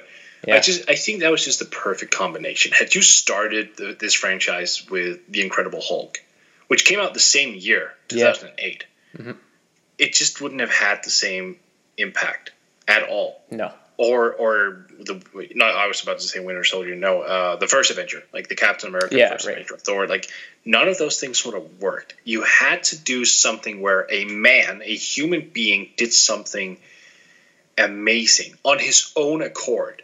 Like where it wasn't like, oh, I was hit by acid, or oh, I have gamma rays, whatever. Like no, he got blown up, he got fixed, and then he used that technology to design something on his own intelligence, off his own creativity, and built something. I think that's just so essential that you had to start with someone doing something extraordinary. Yeah, it was really one of those, characters at the peak of what his life is, and then it all falls apart, and he's sent to the, basically in this case, a real cave. And he's sent there, and he has to build himself back up, and it's like what you see in The Dark Knight Rises. Literally, also has like the hole, not a cave, but he has the hole. He has to fight back in after his back gets broken by Bane. It's the same type of thing, and this happens much earlier, of course, in the movie, and he has to find his own way out, and sort of look and see what his company's been. They make weapons and mass produce this stuff, and he has to kind of see the results of that and what happens with that, and it changes him as a character. And that's the quintessential part of Iron Man, is like he makes himself like this suit, and it's basically a giant weapon. He's a living weapon with the suit on, and but he doesn't use it the same, obviously, as what was happening before with just telling people. He decides now he's going to use all this technology to help people. And it's what changes everything for him and makes him a really neat character, and one you want to root for, because other outside of that, you're just kind of like, okay, this guy's really funny, but he's kind of a jerk. He had to have that arc to make him relatable. Yeah, absolutely. And they had it's Black Sabbath, right, that plays the Iron Man song, and and when he knocks the tank missile or whatever away, and it explodes behind him, and he does the slow walk away. That's a iconic scene. It is. And when he said he's all yours. Yeah. When he and there's just so many great scenes. And the ingenious idea by I believe it was Favreau's idea to do the close up with Tony Stark inside the mask. Oh, really? Yeah. Interesting. Because it was a great way, because one of the issues that superhero movies always had was actors, you wouldn't see their faces, and actors are like, well, you got to see my face, right. Like, I'm acting, I want them to see my face, blah, blah, blah, and it would always be tough. That's why you see in a lot of movies, especially older ones, I mean, like, look at even the Spider-Mans, the Raimi Spider-Mans, Peter's mask is off half the time in those movies. Yeah. It's because it has to be. Yeah, you need to see the actor's face. You just have to. And so it was a great idea, just a masterful idea by Favreau to say, okay, well, what if we cut inside the mask? And you could see Robert Downey Jr. acting and talking and stuff. You get to see him just inside and talking to Jarvis, and so he's not just talking to himself. And at the same time, every time you cut away, he's fully in the suit. And it worked, and they've used it. A new director who's had the character since has used that because it works perfectly. It's just such a great idea for that character, which I really liked, because it's such a small thing, but it matters so much. Because you don't want to see Iron Man flying around with like no helmet on. Like, that's one of the coolest parts about Iron Man. So. Hey, I got a new suit. It's to save cost. Yeah, exactly. You'll be wearing like a football helmet or something. Yeah. So no, but that's a good point. And it was an ingenious way to do it, because the audience so quickly get accustomed to that cut. I mean, you just, when you see an Iron Man movie now, like if that cut isn't there, you'll notice immediately. Yep. Yeah. Okay, so Iron Man, great movie, the one that started it all. Quick correction. I think I said Banner earlier when I meant to say Brana for Thor. Yeah. I'm going through the names too quickly and my head's getting jumbled. But yes, Kenneth Branagh, Gilderoy Lockhart himself, he directed the first Thor. Before people who listen to this just come at me. Yeah. He was also in what just came out, Poirot, The Murder on the Orient Express. Also a good movie. Oh, yeah, I haven't seen that yet. Yeah, it's fun. It's good. Good enough to make a sequel, apparently. So. Oh. Yeah. That's a good movie. Okay, so my number one is one that I don't even know if it made your list, but Guardians of the Galaxy Volume 1 is my number one Marvel movie. I had that as like sort of a 10. I had two titles at 10. Okay. Doctor Strange and Guardians of the Galaxy. Yeah. Yeah. Okay. So it's my number one. Wait, don't you have Infinity War on your list? Did we not talk about Infinity War? Oh God, I do have it. It's number 7 for me. Oh yeah, okay, I have it. Okay. We'll talk about Guardians first, then we'll go to Infinity War. Yeah, let's do that. Okay, so Guardians for me. Oh my God, I didn't know anything. I remember it's like two summers or maybe a summer before this movie came out. One of my friends who went to film school, he's a big film nerd. He sent me this thing and he said, "Hey, look, you know those Marvel movies?" And I was like, "Yeah." And he's like, "There's this rumor that they're gonna do a movie that basically has a raccoon and a talking tree in it." And I was like, "That sounds really stupid." And he's like, "Yeah, it does." And the whole time building up to it, we're like, "This sounds awful." And the trailer came out. And I was like, hey, this doesn't look nearly as awful as I thought. And I went to see that movie, and I loved it. Couldn't believe it. I couldn't believe that James Gunn had pulled this off. The opening sequence is my favorite sequence in Marvel movies, where Chris Pratt's character, Star-Lord, is dancing through the credits on the planet. It tells you everything you need to know about him without, having to do any dialogue at all. You get the typical, like, whatever, the mom dying scene, kind of sad kind of thing right before that. But really, for me, the movie starts when that scene begins. And, that he's kind of like this, trashy kind of fake kind of tough boy, and he's going to search for things. And what he does is he goes and, smuggles things, looks for things. He's kind of like doing an Indiana Jones thing where he's trying to steal whatever, but he's so nonchalant about it.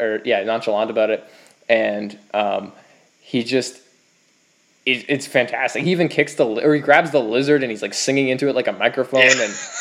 And and one of the defining features about this movie is the fact that, like, it's called Volume 1. It goes along with the soundtrack, the 80s music. All of the songs are great, and it just starts off so well for me. And from that moment on, like, I'm hooked already. And as soon as I'm locked in, I'm like, okay, you got me. Let's see the tree and the raccoon. And the whole rest of the way, I was just absorbed. Yeah, no, it definitely. I mean, whatever expectation you had going in, even if you were excited for it, like, it lived up to that and more. I mean, it really did. The ensemble was cast perfectly, I feel. Like, the way they play off one another, that's just, the mesh is just so great. The only reason I have it this low is because I'm still digging, like, the superhero angle of it, and they're not really, like, if you look at it from a really strict perspective, like, it is an entirely different branch of the Marvel universe. Yeah. Which I appreciate. I greatly appreciate Guardians of the Galaxy. But I'm a little bit more earthbound, like, in my preference for the films. But as soon as we go out to space, I mean, they're amazing. Mm-hmm. Those are the guys. Whenever we go, like, instead of going to Thor's, outside of how many worlds did he go to, like, outside of Asgard? They had the 9 realms, and that just didn't really pique my interest. But with Guardians of the Galaxy, like, when they go to nowhere, like, that was just so intoxicating, really, that this was ahead of a known entity beforehand, and this entire new way of looking at things, and it was just breathtaking. It definitely was. So it's not a knock on the film that I have at Solo. It's just personal preference in terms of what I look at from the character's perspective. But from a storytelling perspective, I would probably put Guardians in the top 5. Yeah, it's a space opera. Yeah. It's very different from the rest. But I love it for that. I love it what it's able to do. It's got so many great elements to it. All the actors are fantastic. Even John C. Reilly as like... Oh, yeah. He's always great, though. Yeah, every scene he's in, I started laughing. I mean, like, his line where he's delivering the message to his superior, and he says he's delivering Star-Lord's message, and he says that, I'm not going to be a dick about it or whatever. And she's like, do you believe that? And he says, I don't believe anyone's 100% a dick, ma'am. Like, it's great. The jokes in that movie work for me so well, and yet they mesh with, the serious stuff when they're stuck in prison, and the relationships as, Groot and Rocket are already like a duo, a tandem, and Star-Lord kind of, getting feelings for Gamora slowly and teaching her stuff about Earth, and, just becoming friends with the other two, because they all have that singular goal of they want to get paid, they want money, they're kind of pretty much mercenaries. And it's just it's I don't know. It's my favorite movie of the Marvel movies, and it's in my opinion the best, because I think there's no moment in the movie that I think I'd take this out, or I don't need this. It's extremely well paced. It is. Absolutely. Yeah, all the jokes work for me really well. It's really colorful, like you expect from this kind of movie. Like, if it had been muted tones, it would have been really weird. Like, this movie needs to be colorful. This was the first appearance of, like, Jack Pratt of... yeah. Oh, my God, that got a lot of screen time. Yeah. Post Parks and Recreation, Chris Pratt, where he's now... Chubby, Andy Dwyer. Yeah. Yeah. But you're right about, like, the humorous... But here's the thing, what I think Guardians did so well. Like, even though it was very, humor-riddled, it still had these very emotional moments that at no point seemed out of place. Like, organically, every moment to moment came... Or I should say every moment to moment came very organically. Yes. Which, in a film, is pretty rare. Like, and I think the chemistry between the actors just enhanced so much. Like, especially Pratt and Zoe Saldana, they just had something special. And then when you throw Dave Bautista in there, who's really a comedic genius without realizing it. He's great. Yeah, he is. Like, and for some reason, like in real life, he's like, oh, I don't do anything well. Like, he's really self-deprecating and doesn't really see his own value. And I think that plays to his strength. Like, when he does things, like maybe if he's a little bit ignorant about his own strengths as an actor, I think that could play in his favor, really. It just works. Yeah. And Bradley Cooper, how they lined up Bradley Cooper's lines to mesh with everyone else's, that was just Oscar-worthy. Yep. Yeah, Rocket's great. I always forget that it's Bradley Cooper, because it doesn't sound like Bradley Cooper at all. His voice for Rocket is really great. Groot, everyone loves Groot. We are Groot, hashtag. 2,000 takes were with Vin Diesel. He did 2,000 different I Am Groot versions that were recorded. It's amazing. Like, it's so... like, when I heard it was Vin Diesel, I was like, oh, yeah, we're getting the Iron Giant, but he's a tree now. This is going to be amazing. Yeah. I get so excited. And he only says that one line, and yet he has so many variants of it. And everyone loves that character. Like, what he's done for that character is just incredible. Everybody cared when Groot, died at the end. Nothing feels out of place. Even like in some other movies that would be so weird for me, like when the climax of the movie, when Star-Lord's like, oh yep, we're gonna do a dance battle with the Kree character. It's like that. In a lot of movies, I'd be like, what are we doing here? Like, what just happened? But for this movie, it doesn't affect the tone so much that it's really sticking out as a sore thumb. It works, right? Because that's who Star-Lord is. He would totally do that. But still, at the same time, when I saw it the first time, I was like, WTF. Like it took me a minute to get there. Yeah. I mean, where you really went, are we really doing this? Oh my god, yeah. we're really doing this. It's a little jarring because it's right in the middle of an action scene. Like, yeah. So, you know, it's right before one and right in the middle of one. It's like it pauses for this, but I totally accepted it. So, yeah, it's like one of the only movies that I could be like, yep, that's okay. I get it. I'm cool with that.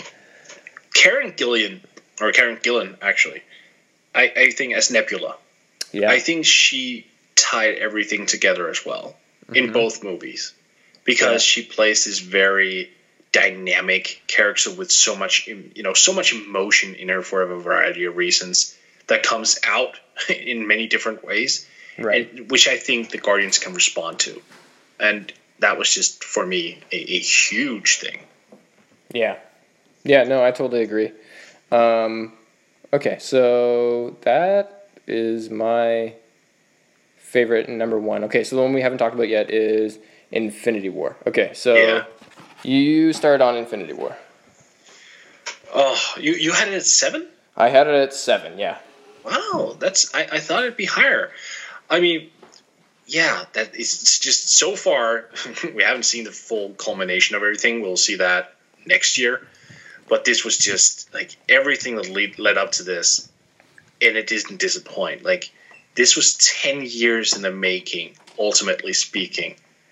And when you have such a buildup, like disappointment is pretty common. Let's be honest.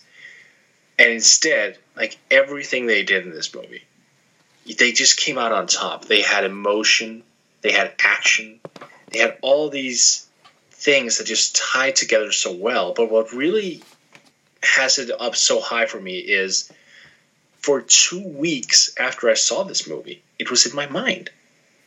For 2 weeks, I kept going back at it daily, again and again and again. Like, oh, this happened. Oh, this happened too. I've only seen it once. I should have watched it twice in the theater, but I only saw it once, and I can't wait to get the Blu-ray home when it's out because I have to watch it like 2 times or 3 times, like within the same week to just see, did I miss anything?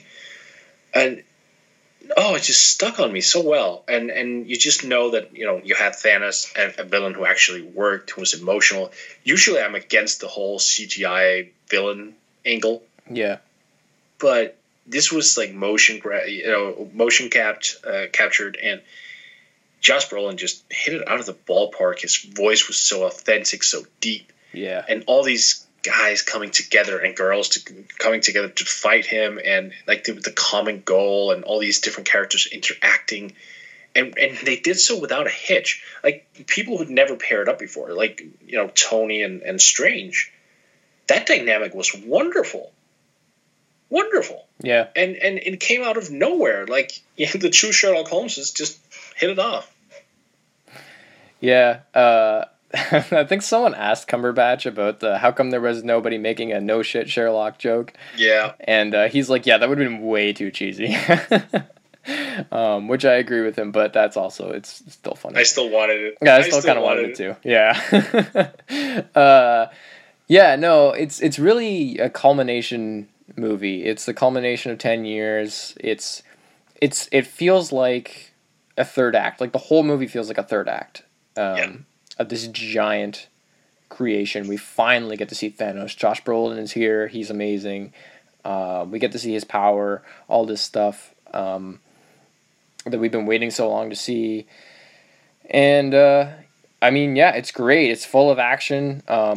The movie, because of all the stuff you already know, it doesn't pause a lot to dive really deeply into anything because it doesn't need to, or it's not really supposed to. That's not the point of this movie. And it's Thanos' movie, which a lot of people, I'm not sure totally get, but this movie, the whole arc of the movie revolves around Thanos. Not any of the heroes. It's a villain's movie, which is different. Definitely different. And it works. You get to see Thanos at the beginning and at the end, and, you know, he is a changed character by the end because, one, he thinks he succeeds, and at the very end, you know, he does. He wins. By this point, Thanos has won. And but at what cost? He had to kill his daughter. So she's dead. He's been affected by a lot of things, obviously throughout the course of the film.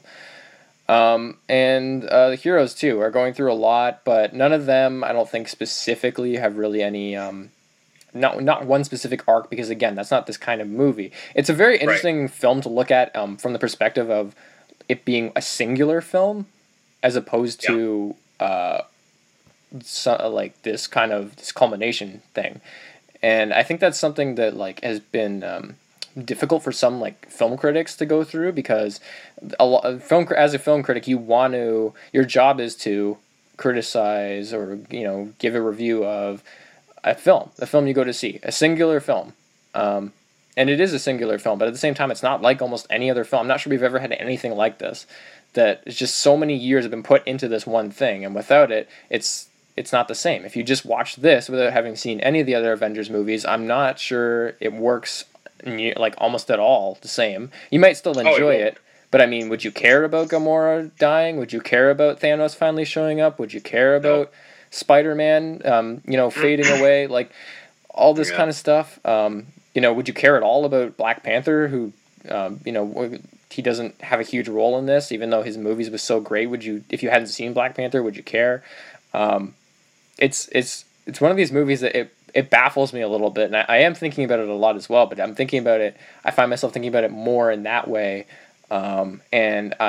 so I confuse myself a little bit about it, because I really enjoyed it, but in terms of it being a singular film, I feel like it is inherently flawed, but those flaws are exactly what makes it what it is. I get that.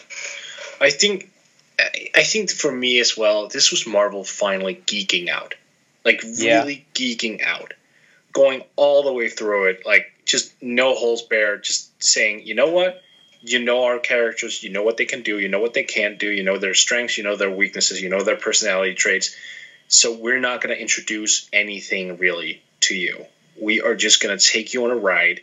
We are going to go through all the geeky items you've spent years reading about in comics, and we're just going to let you experience things firsthand. I appreciate that so much, and this is part of also why for example, I loved Christopher Nolan's Batman trilogy. You don't get spoken down to, and that's essential for me when I'm watching a movie, that I don't get spoken down to.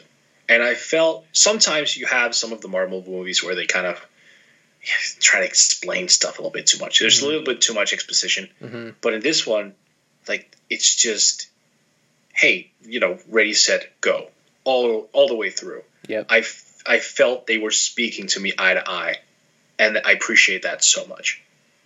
Yeah, this movie really doesn't have the time for that. It really just has to go. It's this movie that says okay, if you didn't see everything else before this, you're probably not going to see this anyway. But if you haven't seen all this before this, too bad. Because all of this is going to be stuff based on what's been the 10 years we've been leading up to this, all the Infinity Stones, that whole storyline. Now it's finally culminating here. So if you haven't seen any of it, sorry, but we really don't have time to tell you about it. You're just going to have to go off it, which I think the people who have seen all the movies, like you're saying, they really appreciate that. And because we don't want to hear we don't want to hear about it again. We just want to go. Thanos is here now. Let's do it. And as for everyone else, again, it would be way too long, too much exposition to go through. And there's no reason for Thanos to explain it. He doesn't feel like he has to explain anything, really. He talks a little bit about his plan, but for the most part, you get it just through visuals and memories and stuff. And this movie, it does have stakes, obviously.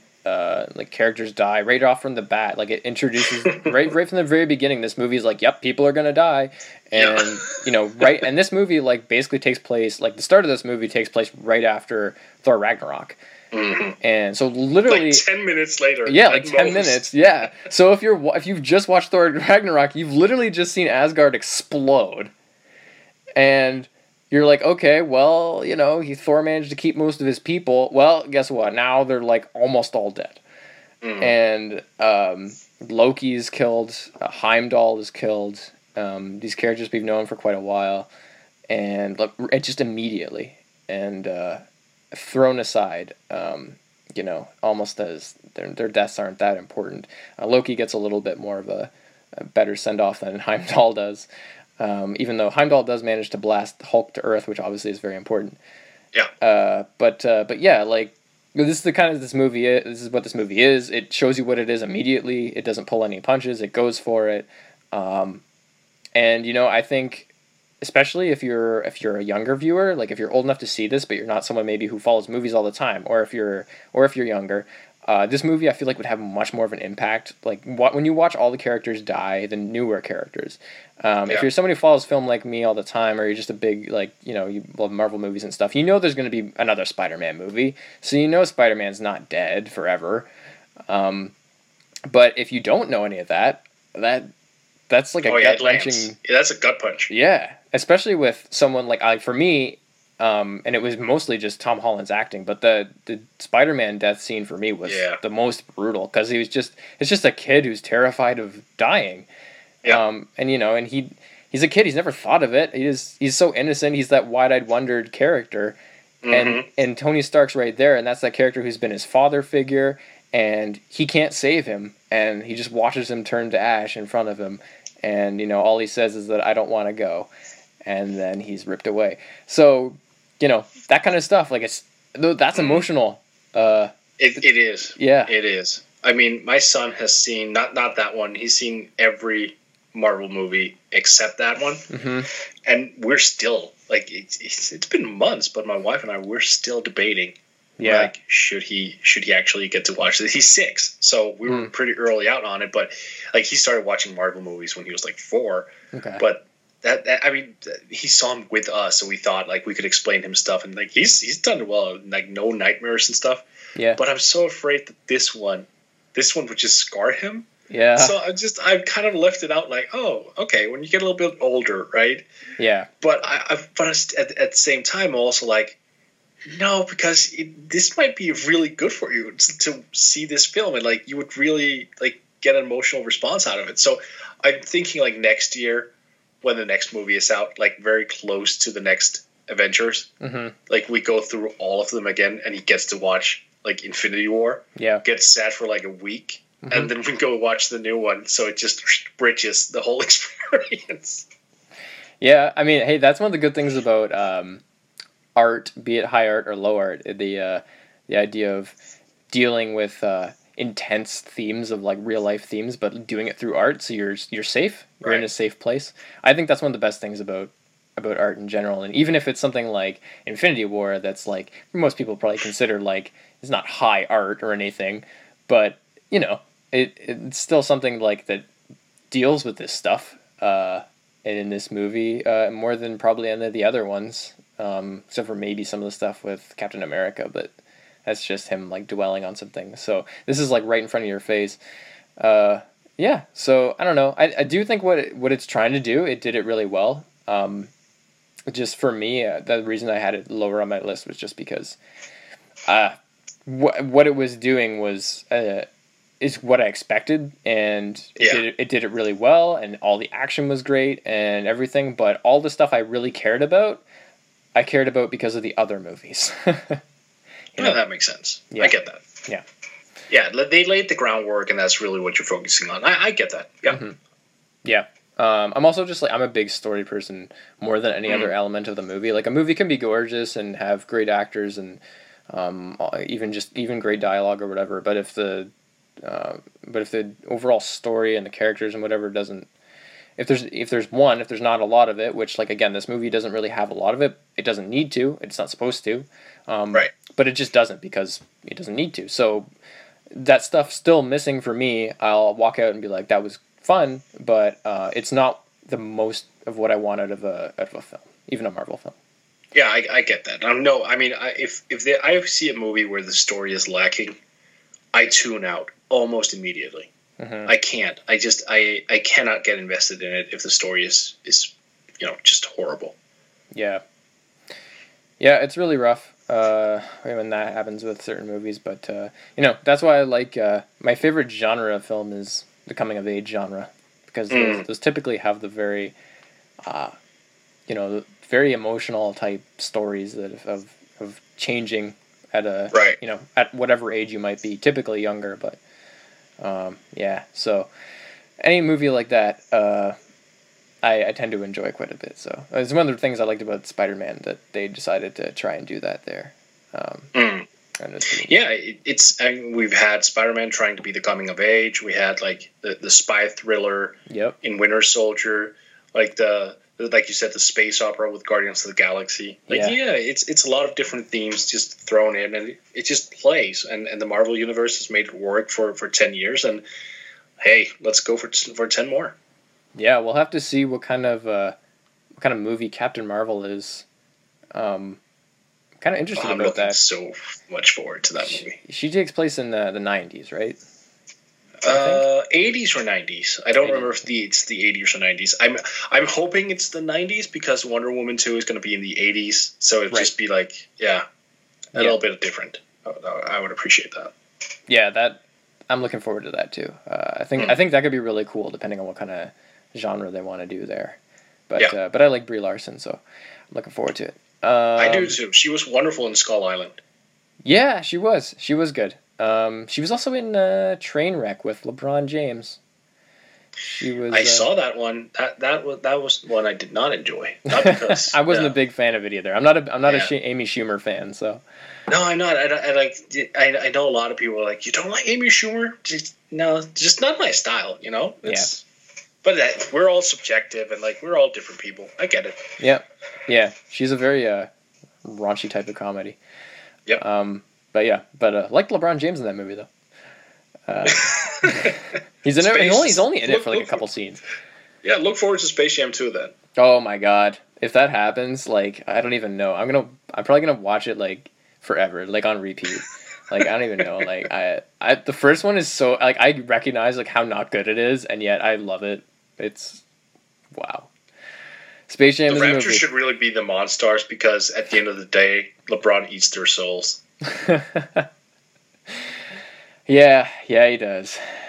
And I don't even want to talk about where the Jurassic Park franchise has gone. My God. Yeah, that's a topic for a different day. That's a topic for a different day because, that's where the Raptors come from. And, man, I have to hear that all the time. It's just, oh, you're the fan of the team that got its name from a movie? Wow. And so I always have to be like, yeah, I can't really defend that. It's the truth. You should just switch it to the Huskies and get it over with, really.